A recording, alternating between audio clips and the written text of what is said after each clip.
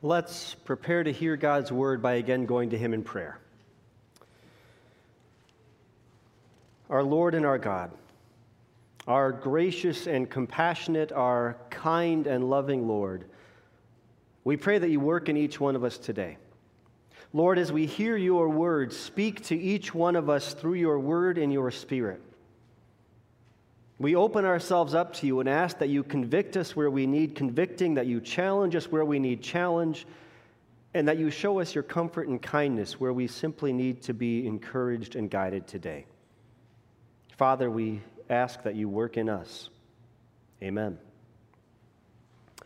So this morning, again, we are beginning a new sermon series on the book of Ruth, and we're calling this sermon series The Full Harvest of Kindness, because in Ruth, the book goes from emptiness to fullness.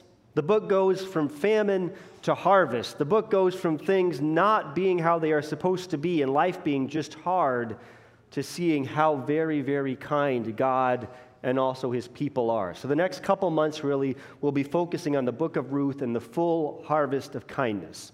And before we read the first few verses today, I want to try to get us all in a particular mindset so that we hear this book the way it wants to be read, the way it wants to be heard.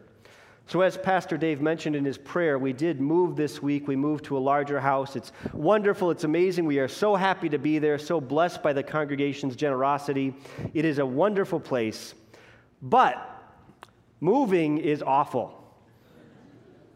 And there is chaos, and there is things that get lost. All of our kids got sick this week. You probably hear that I have a bit of cold or allergies going on. So I want to put you all in the mindset of think on the one hand of a really miserable moving experience.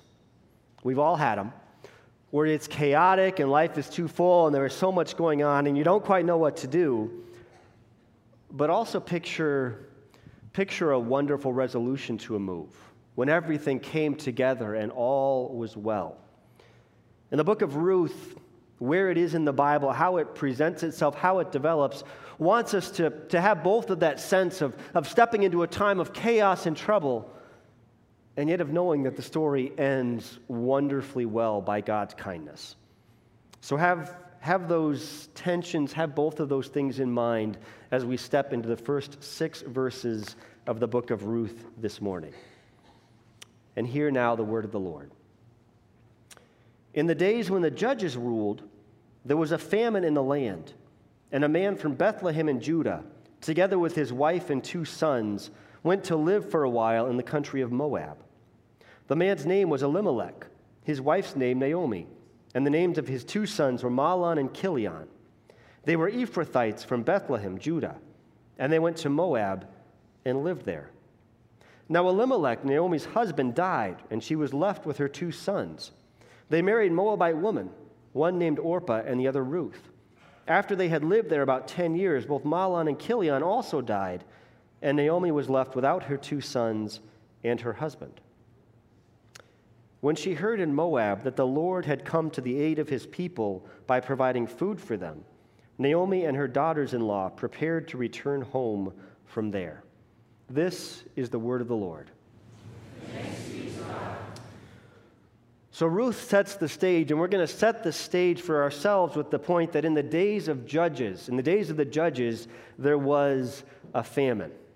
In the days of the judges, there was a famine, and we've sort of put ourselves there with moving, but I want you to think about now childhood playground experiences and not the positive ones. All right? Not the fun playground times. I remember when I was in elementary school and I will implicate myself in some of this, we'd play a lot of playground games with the other boys in elementary school. And of course, there were some boys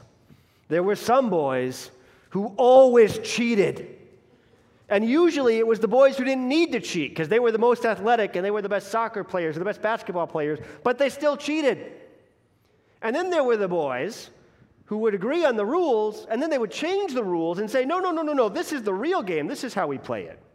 And then there were the boys, and this was the group I tended to be part of, who were like, no, we're going to play the rules the way we agreed, and if not, I'm going to punch you in the nose. And then the teacher would break us up, and recess would be over, and the next day, it would all happen over again. over and over and over. And I went to a really nice, pleasant little Christian grade school, but man, the playground was chaos. Well, Ruth wants us to realize that it's speaking into a time of chaos. It usually, when we hear the word in the days of, we expect to hear, and in most of the Old Testament, we hear a king. In the days of this king or that king. So Ruth starts out with, in the days of, and we should expect a king and good things, and instead it goes, in the days of the judges. And if you know anything about the judges, about this time period that Ruth happens in, and it's the book right before Ruth, it is awful. It starts out kind of okay. The first couple judges are decent guys, people you might want to have as neighbors, and they do what God calls them to do, but the judges get worse and worse over the book. And by the time we get to the last judge, to Samson, he is just awful. This is not a man you want to meet. And then after that, in a section of Judges that we really hardly ever preach on and never really talk about, there's this civil war among God's people, and they almost wipe out one of the tribes to the point the tribe says, we're going to die out. And the solution is human trafficking. The other tribes tell that tribe, go and kidnap some women so you can have wives so your tribe will continue. And this is where God's people are. This is the context we step into in Ruth. In the days when the judges ruled, there is this downward spiral that goes on and on and on, and people keep doing the same terrible things except doing them worse than the time before. And then at the end of the book of Judges, they hit rock bottom. So we're in the time of the judges, and there is a famine. There is a famine. And there's a lot of irony in the setting of these verses that Bethlehem literally means house of bread. Bethlehem means house of bread. And in Bethlehem, of all places, there is no bread. Things are terrible to begin with. Life is full of chaos, and now it gets even worse. Now nature itself is against the people. There is chaos, and there is famine. And Ruth doesn't go into great detail on this, but we think that this is not just historical stuff, but there's a theological, there's a meaningful level here of the text saying to us, realize that this is terrible. Hear that this is a context where everything plus everything else has gone wrong. And one of the recurring themes, perhaps the recurring theme in the book of Judges is, in that day there was no king, and everyone did as they saw fit. In that day there was no king, and everyone did as they saw fit, and it was chaos and famine. And as I was reflecting on this the past couple weeks, that in some respects sounds a lot like our world today. Now, we don't literally have famine here in America, but chaos? The last few years? Chaos. And our cultural slogan, if we have one these days, is you do you. Let everyone do as they see fit. There is no king. This is the world of Ruth, and it's also our world. That things are chaotic, that things are not right, that things are not how they are supposed to be. And so what do we do in that world? And what Ruth shows us this particular family does, this family of Elimelech does, is they leave. They leave Bethlehem, the house of bread, and they go to Moab. And in Moab, they live for a while. And again, we can read that on just the, well, this happened narrative level, but I think there's a reason to read more into that. You know, on the playground, as everyone kind of misbehaved in their particular ways, there was this one boy, and I actually liked him a lot. He was a good friend of mine. Wonderful guy. He was always small for his age, so he was kind of the little kid, and so he had some struggles on the playground, and he had this great idea that he started doing at some point when we play soccer, that he'd switch teams to whatever team was ahead. So we'd score a goal and be like, I'm on your team, yeah! And then the other team would score a goal and be like, I'm on your team, yeah! And he'd go back and forth the whole time, every day. And he seemed to think we wouldn't catch on to this. But every day, and I liked him outside of recess, but at recess, oh, Brian, I'm on your team. No, you're not. Well, when we hear that Elimelech and his family moved to Moab, we should hear that he's being Brian like that. I'm on the winning team. There's no food in Bethlehem? I'll move to Moab. There's food there. In the text, actually, it's translated as country of Moab. What it literally says is they move to the fields of Moab.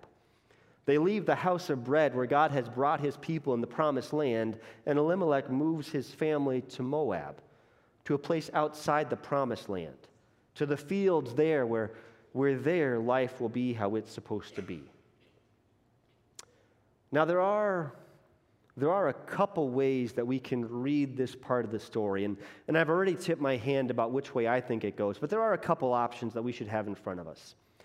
And one option, if we put ourselves in Elimelech's place, is to say, look, I'm living in Bethlehem. I know this is the promised land, but there is no food here. There is no food. My family does not have enough to eat, but over there is food, so I'm going to take care of my family. And I don't like it, I don't love it, but I am moving to where my family will be taken care of. There is a way, I think, that we can be sympathetic to Elimelech, and the text leaves that open, and that's a genuine possibility. But there's another way that we can read what Elimelech does here, and I think this is the better way. But again, you can go either way. But I think we should read Elimelech as being treacherous, as being in a time when things get hard and he just bails. When he says, it's not good there, I'll go somewhere else. And Elimelech's name literally means, my God is king. Eli, my God, Melech, king. My God is king. And what Elimelech is doing in moving to Moab is he's not living up to his name. He's declaring that, in fact, the Lord God who brought the people to Israel is not his king, because if you have a king, you serve him in good times and bad. And what Elimelech is doing is saying, things aren't so great, I'm out of here. I'm going somewhere else. Now bring that to today. We're in a time of chaos. Life is often hard. Things often are not going how we want. And I think there's a way where we can put ourselves in Elimelech's situation and say, look, things are just hard. It is hard to be a Christian. It is hard to follow God. It is hard to hold the line of believing the right things and doing the right things. And I don't like it and I don't love it, but I'm going to make some changes. I'm going to be a little bit more casual about my faith because these are the places, these are the ways that I can really find life for me and my family these days. So my heart's still in Bethlehem, but I'm going to live like the Moabites do. Just for a while. Just for a while. That's us sometimes. But I think what we see more of around us, and what is a much more real, perhaps more fundamental thing, is that we say, you know what? God hasn't lived up to his end of the bargain. I'm out of here. I'm going to do what I want, how I want, when I want. And ever since the Garden of Eden, ever since Adam and Eve, this has been the default state of humanity, that I'm going to do me. And if God lines up with it, that's great. But if not, he ain't my king. I'm the king. And I'm going to do what I want. So I think Ruth, in just these first couple verses, is really packing a pretty hard punch for God's people and saying, what are you doing? Are you doing what God says? Or are you doing what you want to do? And in a day when we don't have physical famine, where all of us, by standards of global wealth, all of us are rich people, and we can do whatever we want, really. Are we doing whatever we want? Or are we doing what God calls us to do, even if it's hard? And maybe we're more in this kind of Elimelech situation where really we want to follow God, but we just can't see how that can work. Maybe sometimes we're there. And maybe just as often we're in a place where we're more, God, you're okay, but I got a better deal over here. The text wants to invite us to reflect on if we are really holding on to God as our king, or if we want to be the king or the queen. So the text takes us to Moab. And then in Moab, for Elimelech and his family, life just empties out. Life just empties out. It's like that time on the playground where Brian, for a little while, manages to fool people and think, oh, he's on my team, I'll pass him the ball. But you have about 2 times of switching teams before you're done. And nobody's going to pass you the ball because nobody trusts a traitor. Nobody trusts a double agent. And so Brian pretty quickly can't play soccer at all because I don't care what team you're on. You're not trustworthy. And so he has to go and do something else because nobody wants him on their team anymore. And for all the other stuff, the boys who cheat at the games and then the fist fights start, well, the teacher comes over and I remember in second grade I had a teacher who I think was only about this tall, and I'm not joking, she was about this tall, but man, she got her way. And if you started a fight on the playground, there were penalties, and you paid, and recess was not fun anymore. And often that's how life works for us. That if we do things wrong, there are consequences. We don't always love them, we don't always like them, we don't always see them coming, but when we do things wrong, there are consequences. And that happens to Elimelech and his family. And again, you can read this a little more, just this happens, or you can read this as what's sometimes called covenant consequences, that the Lord, when he gives the 10 Commandments, when he gathers his people at Sinai and says, I will be your God and you will be my people, he says, if we get along and if we keep this relationship, these kinds of things will happen. But if you break this relationship, these kinds of things will happen. And what's happening here in Ruth is the covenant consequences, the bad things. So Elimelech moves his family to Moab, and it seems like instead of just being there for a little while, they go for a while, and then they settle down, and they're there for more than a decade. And then along the line, Elimelech dies, and he's buried in a foreign land. And in the ancient Near East, to be buried in a foreign land was just about the worst possible thing. And then his sons, Mahlon and Chilion, well, they live up to their names, and their names mean something like weak and sickly. So his two sons get married, and they live for a decade as married men, but they have no children, which in the ancient Near East was a tremendous burden. And then they're weak and they're sickly. They both die. And say Naomi, who at one point had life look really good for her, she ends up with no husband, no sons, no grandchildren, as a widow in a foreign land. And for Orpah and Ruth, they have married into this family that immigrated, and now they have nothing left. And in the ancient Near East, widow was pretty much synonymous with victim. Things are not going to go well for this family. When you leave Bethlehem and you go to Moab, life empties out. Now we need to be careful when we read about this suffering, when we think about the suffering in our own lives, that some of us have this burden that, what did I do wrong? I must have done something wrong, and God is punishing me. And the book of Job pretty clearly shows us, I think Scripture pretty clearly shows us that we cannot say, bad thing happens to me, therefore I have done something wrong. There are times in this broken world when there isn't that direct connection. And so there may be some things as you read this text that you just say, that describes my life, and I don't know what I did wrong. Maybe all you did wrong was be born in a broken world. But Ruth gives us permission to recognize that. But maybe you have done something wrong. Maybe in your life, in some respect, you have turned away from the Lord. Maybe as we read those 10 commandments earlier, there was one that jumped out at you, or one that you intentionally, mentally shut your ears for because, I don't covet that much, or I don't do that much. There are times in our lives when there is a direct line between us doing what is wrong and us experiencing empty consequences. And part of that is just how life is built.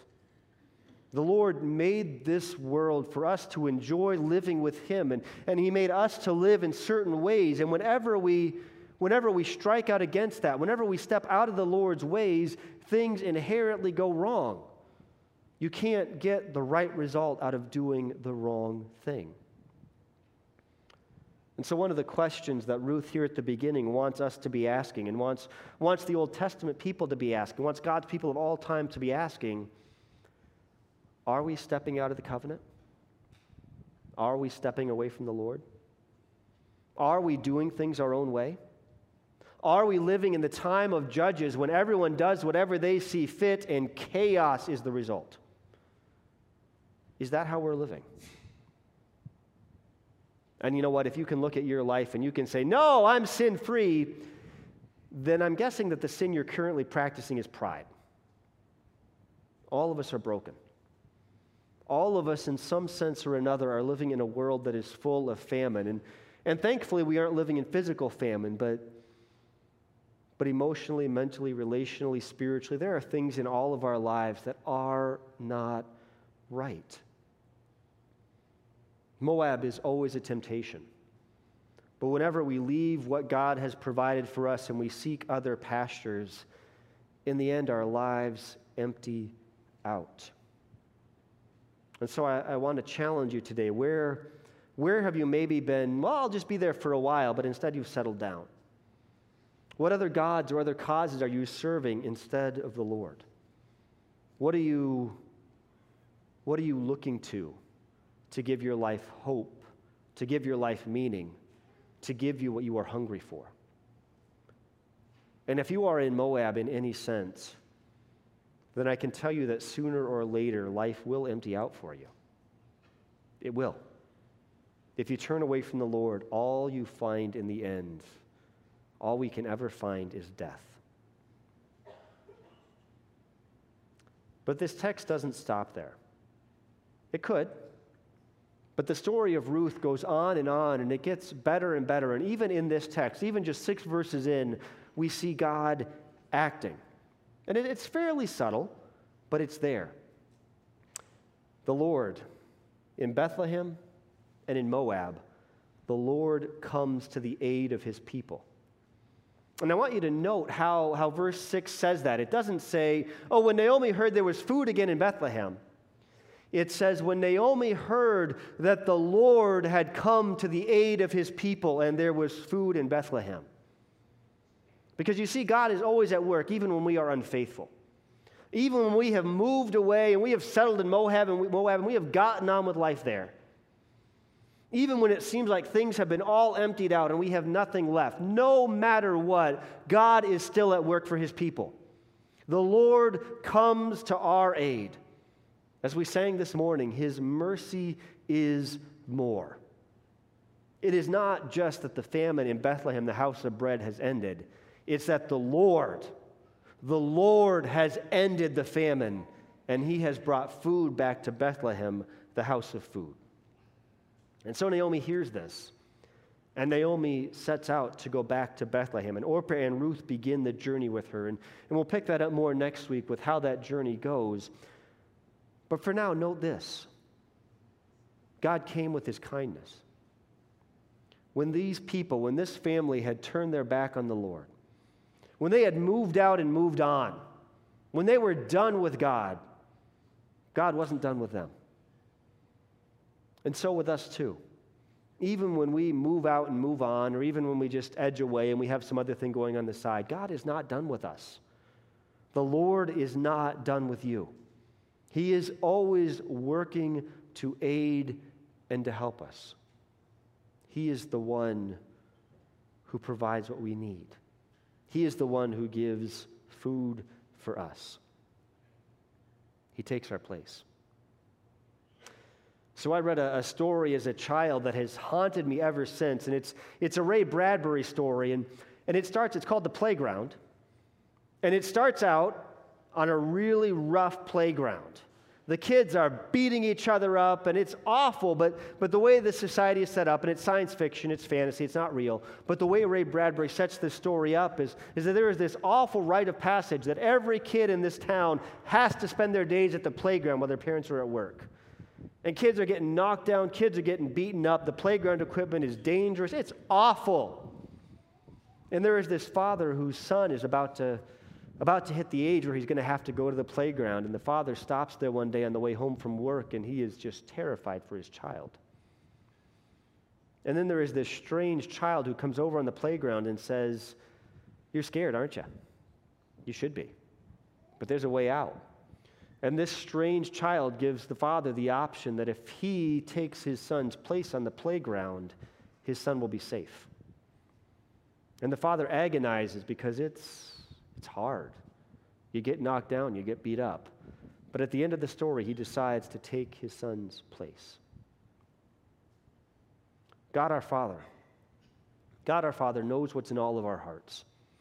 He knows how broken this world is. He knows how rough it is out there. And so he came and he took our place. And in Jesus Christ, God came down to our messed up, beat up playground, and he took on the worst of it. He took on the punishments that we deserve, the trouble that we don't deserve but get anyway. Jesus took all of that on for us.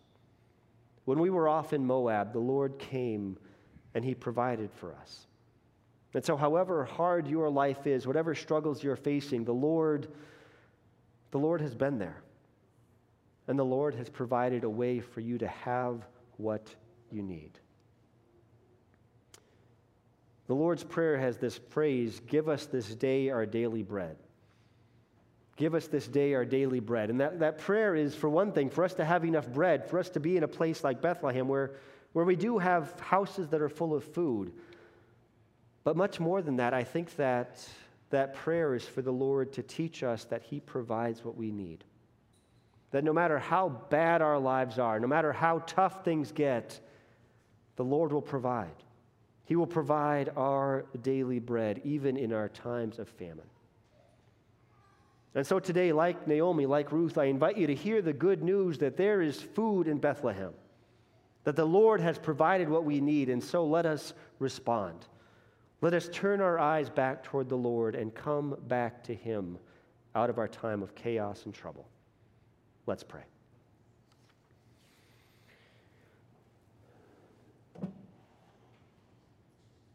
Father, you have brought each of us here for a reason. And Lord, we would ask that you help us to see and to receive what that reason is. Lord, if we are in a time of unbelievable suffering and trouble, then we ask that you just bring us to Bethlehem. Bring us to the land of food. Bring us to your house where we can see Jesus and know that he provides for us.